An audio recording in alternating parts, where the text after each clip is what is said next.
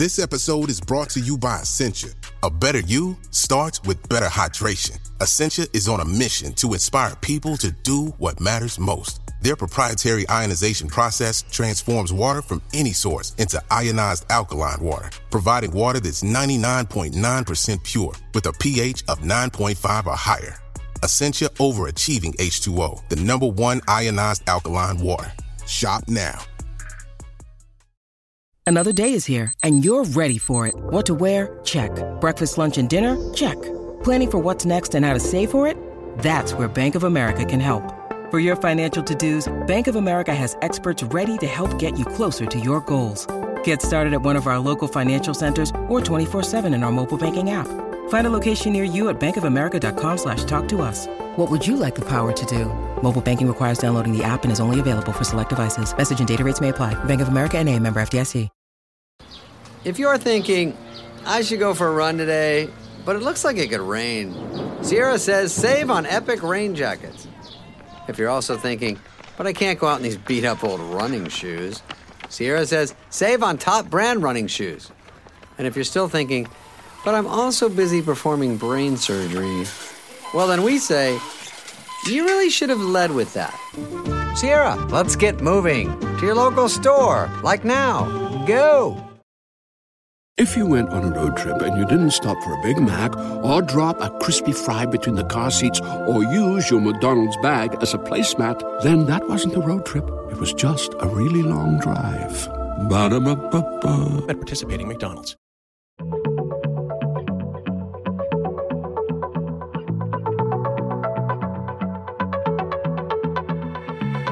Hello and welcome to Radio Astronomy, the podcast from the makers of BBC Sky at Night magazine. You can subscribe to the print edition of the magazine by visiting skyatnightmagazine.com or to our digital edition by visiting iTunes or Google Play. This episode, I'm talking to astronomer Chris Impey about the search for habitable worlds beyond our solar system and how close we are to discovering life on another planet. So my name is Chris Impey. I'm a professor of astronomy at the University of Arizona in Tucson. And I've worked here. I'm a Brit, but I've worked here for 35 years, long time, because we have clear skies. We have 300 clear nights a year. You can't beat that, certainly not in the UK. And so I work on observational cosmology. My research is distant galaxies and the black holes that they harbor. And but I also do a lot of work on education research. And I like exoplanets. So I wrote a book about them because they're very cool. And we know of thousands of them now, which we didn't used to, and they're habitable worlds, and it's a very exciting subject. Yeah, great. I mean, thanks for joining us on the podcast, Chris. It's great to have you here. As you say, the reason we're talking today really is because of your latest book, which is Worlds Without End, but sort of about all these exciting things that are going on in exoplanet. You know, the search for exoplanet science, the search for a second Earth, perhaps, or habitable conditions, habitable worlds, and perhaps even life beyond Earth. I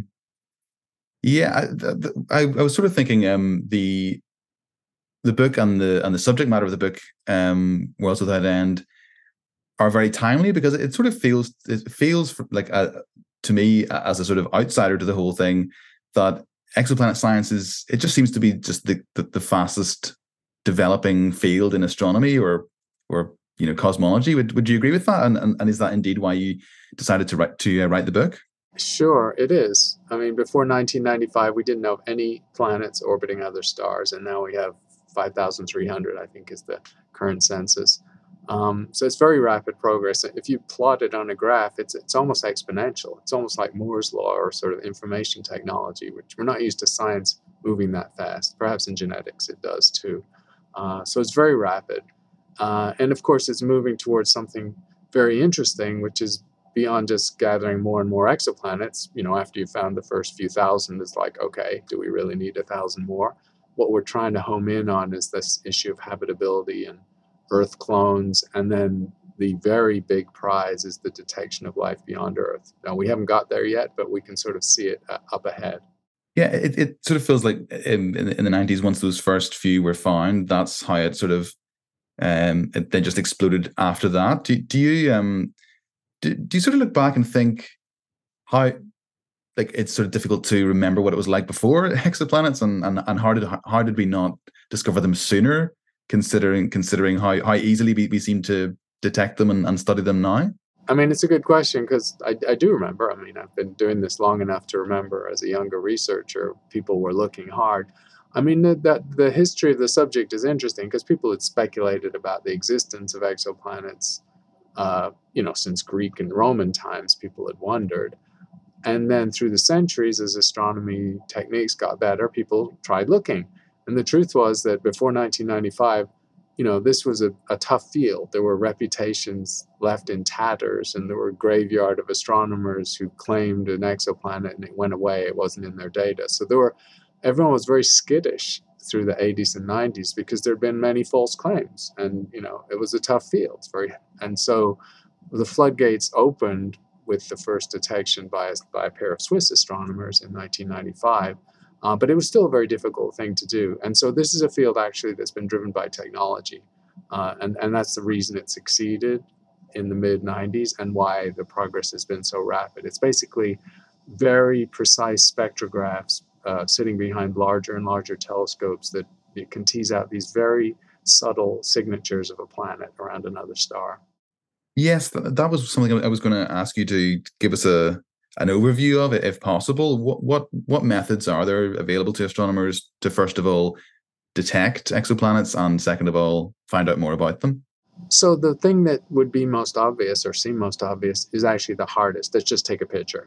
Just look at a star and look for a planet near a star. And the reason that doesn't work mostly is the reason why this is a hard field. So the Earth, just take the Earth and the Sun as an example. The Earth reflects about a billionth of the Sun's light, because we don't emit any light of our own. So when you're looking for an Earth-like planet around a Sun-like star, you're looking for something a billion times fainter than the star, and when it's seen at a great distance, it's very close to the star. So it's like looking for a firefly in a football stadium floodlight, right there. And it's just very hard. So that method doesn't work. I mean, we've done it now, eventually, with great difficulty.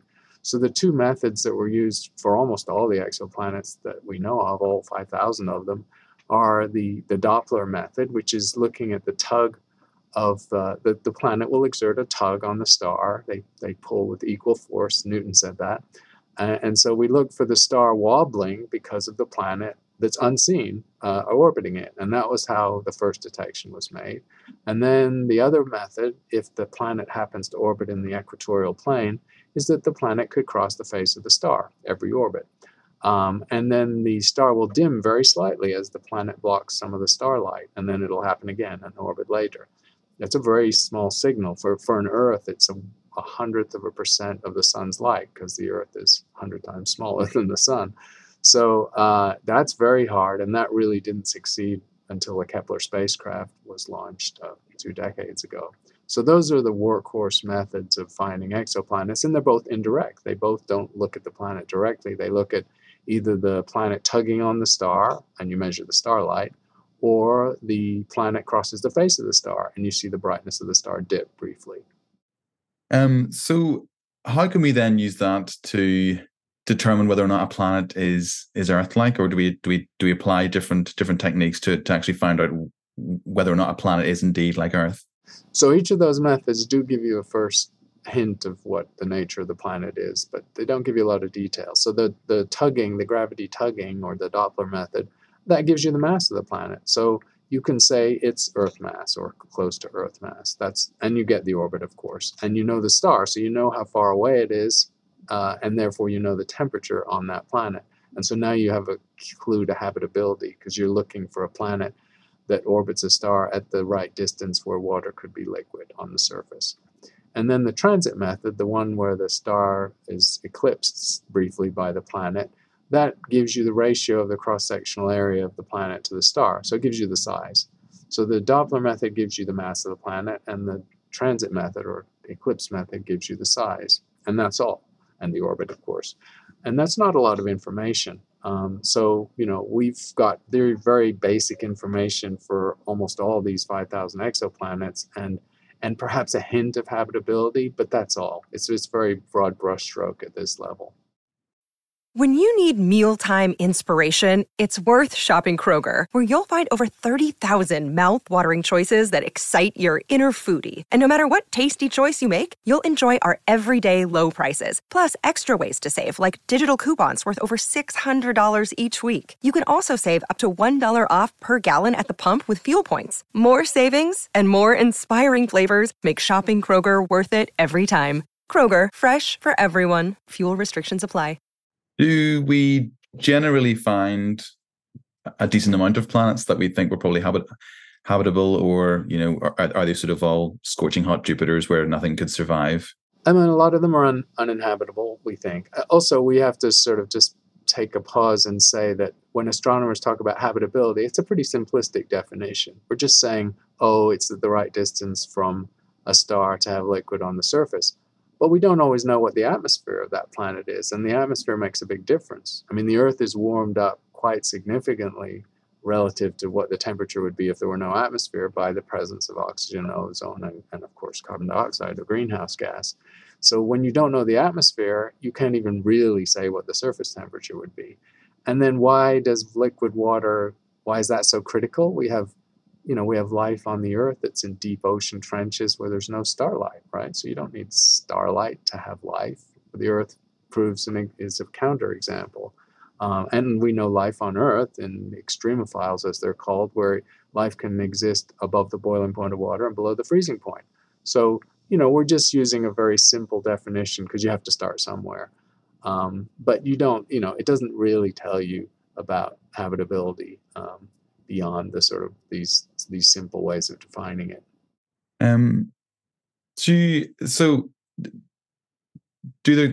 Does there currently exist any technique or any method by which we could actually detect organic life on an exoplanet if it existed?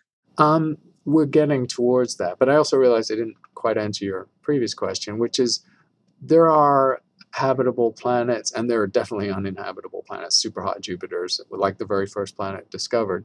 So to put a number on it, it seems like roughly 1 in 3 stars has a planet that might be habitable. Sometimes it's Earth-like, and actually sometimes it's bigger than the Earth. There are a lot of super-Earths out there. In fact, there are more super-Earths than any other kind of planet, and our solar system doesn't have one. So these are things we've just learned about by doing these studies. So yes, there are a lot of habitable planets out there. But to go beyond saying it could be habitable and finding if it actually is inhabited by microbes, basically microbial life, that's a very difficult experiment because you have to isolate that planet, that billion times fainter little blip of light next to a star, and take its reflected light and smear it out into a spectrum and look for the signature of things in the atmosphere, gases in the atmosphere that allude to life, like oxygen and ozone in the Earth's case. Yeah, I mean, it's interesting you're talking about microbial life, because that is essentially what we're sort of talking about here, isn't it? When we sort of talk about life beyond Earth, I mean, you see it even in what we're doing with the sort of the icy moons around Jupiter and Saturn in the solar system. We're sort of looking for places where the very smallest forms of life could exist. Because presumably you and we're not sort of talking about technologically civilized species with whom we could actually communicate, are we?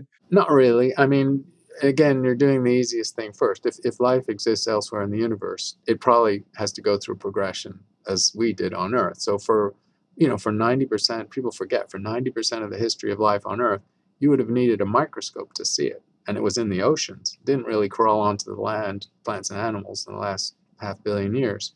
So if we think that's typical, then most planets with life are going to have microbial life, and it may or may not become advanced and intelligent like we are, and it may take a long time, so it might be quite rare.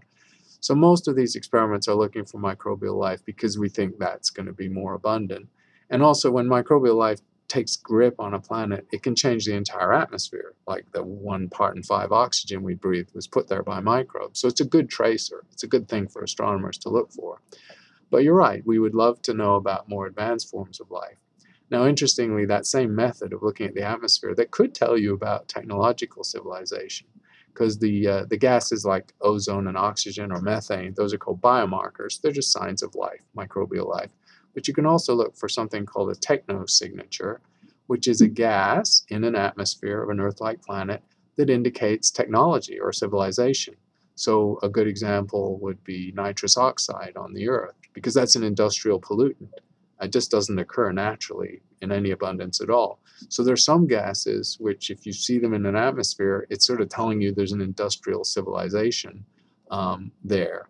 But that's interesting too, because of course, once the civilization progresses, presumably they stop being so dirty and messing up their atmosphere with nitrous oxide, and then you wouldn't find it anymore. So it's a little window, perhaps, on a stage of development of a civilization. So all of these are tricky indicators because they're not eternal. They represent a time window of a particular thing that you're looking for. That's the thing. That's one of the things that sort of occurred to me when I was sort of reading up about this, was the idea that we're not just talking about space, as in we're looking for something that might exist somewhere. We're also talking about time, aren't we? I mean, what are the chances that life does exist somewhere else, that we could actually find it? But also, what are the chances that life exists at this moment, that we could find it, and didn't just exist 2 million years ago, obviously long before we were able to detect it? Right. So, no, you're right. The real estate of time is as important as the real estate of space. I mean, just to put a number on it, since we were talking about habitable worlds, the research so far, which is mostly in our backyard, the nearest 1,000 or so light years of the galaxy, that projects to, say, 10 billion habitable worlds in the Milky Way. So that's a pretty big number. And that's why astronomers think, well, some of them have got to have microbes on them. They don't have to, but it's likely. Now, the real estate of time is interesting because there were enough heavy elements, and there was enough water and carbon and so on to make an Earth clone that got it in a 14 billion year old universe. The Earth is only 4.5 billion years old. So you could have an Earth out there that had a 7 or 8 billion year head start on us. And life started way back then. And what would that look like? We can't even imagine that. So, the real estate of time is very interesting because it means the cosmic experimentation of biology is an experiment that's been going on an awful long time.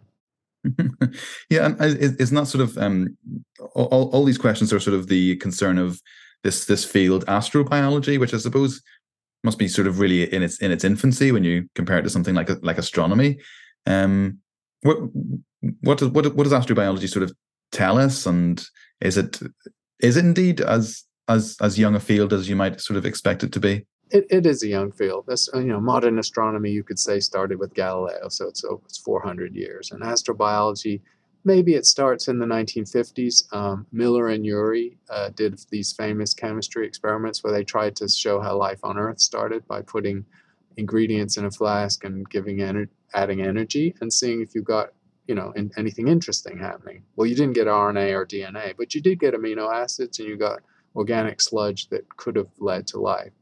So that's a reminder that astrobiology is not just about looking for exoplanets and life on them. It's also about looking at the Earth and trying to understand how life started on the Earth, which we still don't know exactly, and arguing from our own example, the only example we have, what the likelihood of life beyond Earth is. It also means looking at the range of life on Earth. As we were talking about earlier, there's life forms on Earth that don't need a star, so why should life elsewhere always need a star?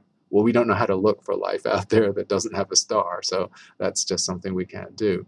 But life on Earth is telling us interesting things that will frame the search for life beyond Earth. Yeah, and I think also when you consider like life on Earth and the chances that life would ever have, developed on Earth, but not just sort of microbial life. When you think about like, a dolphin and a cockroach and a human being and an eagle and a tomato and a banana and just all the different things, it's just, I think I always find whenever you sort of start actually thinking about what we know about the rest of the universe and what exoplanets have told us and some of the just completely, hell-ridden, inhospitable worlds. I mean, life, it sort of really brings home just how precious and amazing life on Earth is, doesn't it? Yeah, and all that list of things you said, you could go from an amoeba to a blue whale. It's all one biological experiment. That's kind of amazing. It is all examples of one thing, really, genetically. And so how different might it be with another starting point on another world, perhaps with slightly different chemistry or different physical conditions. So we should not expect life elsewhere to be just like terrestrial life. That's sort of naive and very anthropocentric. And I think that uncertainty gets larger as you go to the more complex forms of life. I mean, microbes elsewhere may well be like microbes here. Viruses, bacteria, amoeba, whatever, single-celled organisms may just be fairly common. But by the time you get to higher levels of organization, like plants and animals, and then intelligence and so on, I think all bets are off. I mean, it could progress in any number of ways, and it might be very unrecognizable. I mean, my favorite example of aliens, when we're talking about aliens, is octopus, because octopus branched out from our branch of the tree of life almost 500 million years ago, and it's got brains in all its arms and then a central brain, and it has the skin which has 400 million incredible sacs filled with dyes that can change color and texture 10 times a second. That's insane. And we can't talk to that animal. And if we saw it on another world, we go, oh, wow, an alien life form, amazing. It's intelligent too, because it has complex behavior, as the octopus does. So it's another example of how you try and look at your own planet to learn as much as you can about the diversity of what might be out there. Absolutely. Also, in terms of just the wider solar system, just you're sort of mentioning, our solar system doesn't have a super Earth. Our solar system doesn't have a hot Jupiter. So, do we sort of learn quite a lot about our own cosmic backyard by looking at other planets around other stars, or other star systems? Well, we learn something interesting, which is that we think there's a number of habitable spots in the solar system. We think Europa, moon of Jupiter, it's a water world, could have life under that ice pack. We think even tiny little Enceladus, a Saturn moon, which has geysers and icy jets going into space, it has water under its surface. Titan, which has totally different chemistry based on ethane and methane, that's a moon of Saturn. So those are very interesting places where there could be microbes, and we can't detect those around other stars. There are no exomoons, so the moons around exoplanets, that's just too hard to do. We'll probably get there in a few years, but at the moment we don't know how to detect exomoons. And so there are all these habitable locations in our own solar system that we cannot detect counterparts of those in other star systems. So that's another way of saying astrobiology is still a pretty young subject. Yeah, actually, there was another thing I was going to get your opinion on, and it's probably quite a tricky question to answer for a scientist. But I often think back to that time before the first confirmed detection of an exoplanet, and presumably astronomers in the 60s and 70s, and right up to the point that they were actually detected, essentially said, it's incredibly likely that they do exist. I mean, how could we only be the only planets orbiting a star of all the stars in the universe? Are you tempted to sort of apply that logic to life beyond Earth and sort of say, if we're being honest with ourselves, it pretty much definitely has to exist, or would you not like to go that far? I think this subject is a sort of test of how rigorously scientifically you think, because the truth is you cannot extrapolate from a sample of one. It's not correct. Any philosopher or logician would say, no, don't do that. That's dangerous. And so you can get snake bit very easily by doing that. So, you can say 10 billion habitable worlds. They got all the ingredients for life. They got carbon, they got water, they got energy, local energy. Well, how bizarrely fluke-like would life on Earth be if we were the only one out of 10 billion habitable worlds in the Milky Way? Yeah, true, but it's possible because we don't know. I mean, maybe there were flukes involved in the formation of life on Earth. So yeah, as a statistical statement, you'd say, well, very probably there's life beyond Earth, and maybe there's a lot of microbial life beyond Earth. But you put that huge asterisk by it and that caveat because you just can't be overconfident. You can't say too much based on your own example. You're just not allowed to do that scientifically. It's a mistake. And in terms of the search for a second Earth, if indeed one does exist, do you sort of look at that also in the sense of within the context of climate change and what's happening to our planet? Is there an argument that we're looking for a second Earth because we might eventually have to go there? I think it's a little more indirect than that. I mean, I think the bottom line is that if there is an Earth clone, and there could be, maybe it's 20, 30, 100 light years away, well, that's still thousands or tens of thousands of trillions of miles. We're not going to go there. I mean, we're probably not even going to send nanobots there. So it's not a realist. There's no planet B. There's no plan B, right? We got to make our stand on the Earth. So it's not helping in that regard. Just like terraforming Mars is not going to help us. Yes, we could make Mars livable, and it would cost hundreds of trillions of dollars and take centuries. And really, we're going to do that rather than take care of the Earth. So what is it useful for? I think the life stories of Earth-like planets elsewhere that we're starting to learn about, they're illustrative. They're interesting because they tell us how stable or unstable our global climate is and our whole planet is, because it depends on geology and other things, not just the atmosphere, and not just on us. So there's some sort of lessons in there about what we learn about habitable planets, but they're a little indirect. I mean, if we take our eye off the ball of this planet, then we're really messed up. So exoplanets aren't going to save us. How do you feel about the sort of, well, as we're recording, it's sort of like the first year really of the James Webb Space Telescope, and it's already teaching us quite a lot about exoplanets, and as well as all the other amazing stuff it's doing. Have you been excited by? Well, presumably you're excited about Webb in terms of your own field, but in terms of the context of exoplanets, yeah, have you been excited about what you've seen so far? It's a beautiful telescope working extremely well. It's interesting though, for exoplanets, it's going to contribute, and it has done some interesting things. It's not going to answer these problems. It may not even detect life beyond Earth, because remember, it was conceived of before exoplanets were discovered. So it's not optimized for the experiment we're talking about, where you look at the atmosphere of an Earth-like exoplanet for signs of life. It isn't actually great at that job. It's going to do it with great difficulty and take hundreds and hundreds of hours to just observe 5 or 6 targets. It's rather inefficient. So there are 3 huge telescopes all being constructed on the Earth that are going to do that experiment really well with much more light gathering power. And that's what I think will make the breakthrough, the detection of life beyond Earth. One of them is we have skin in the game, where it's a 22.5-meter telescope being built in Chile, and we make the mirrors here in Arizona. There's a Caltech and University of California telescope to be built on Mauna Kea, at 30 meters. It's a little bit stalled because the native Hawaiians are not sure they want another big telescope on Mauna Kea.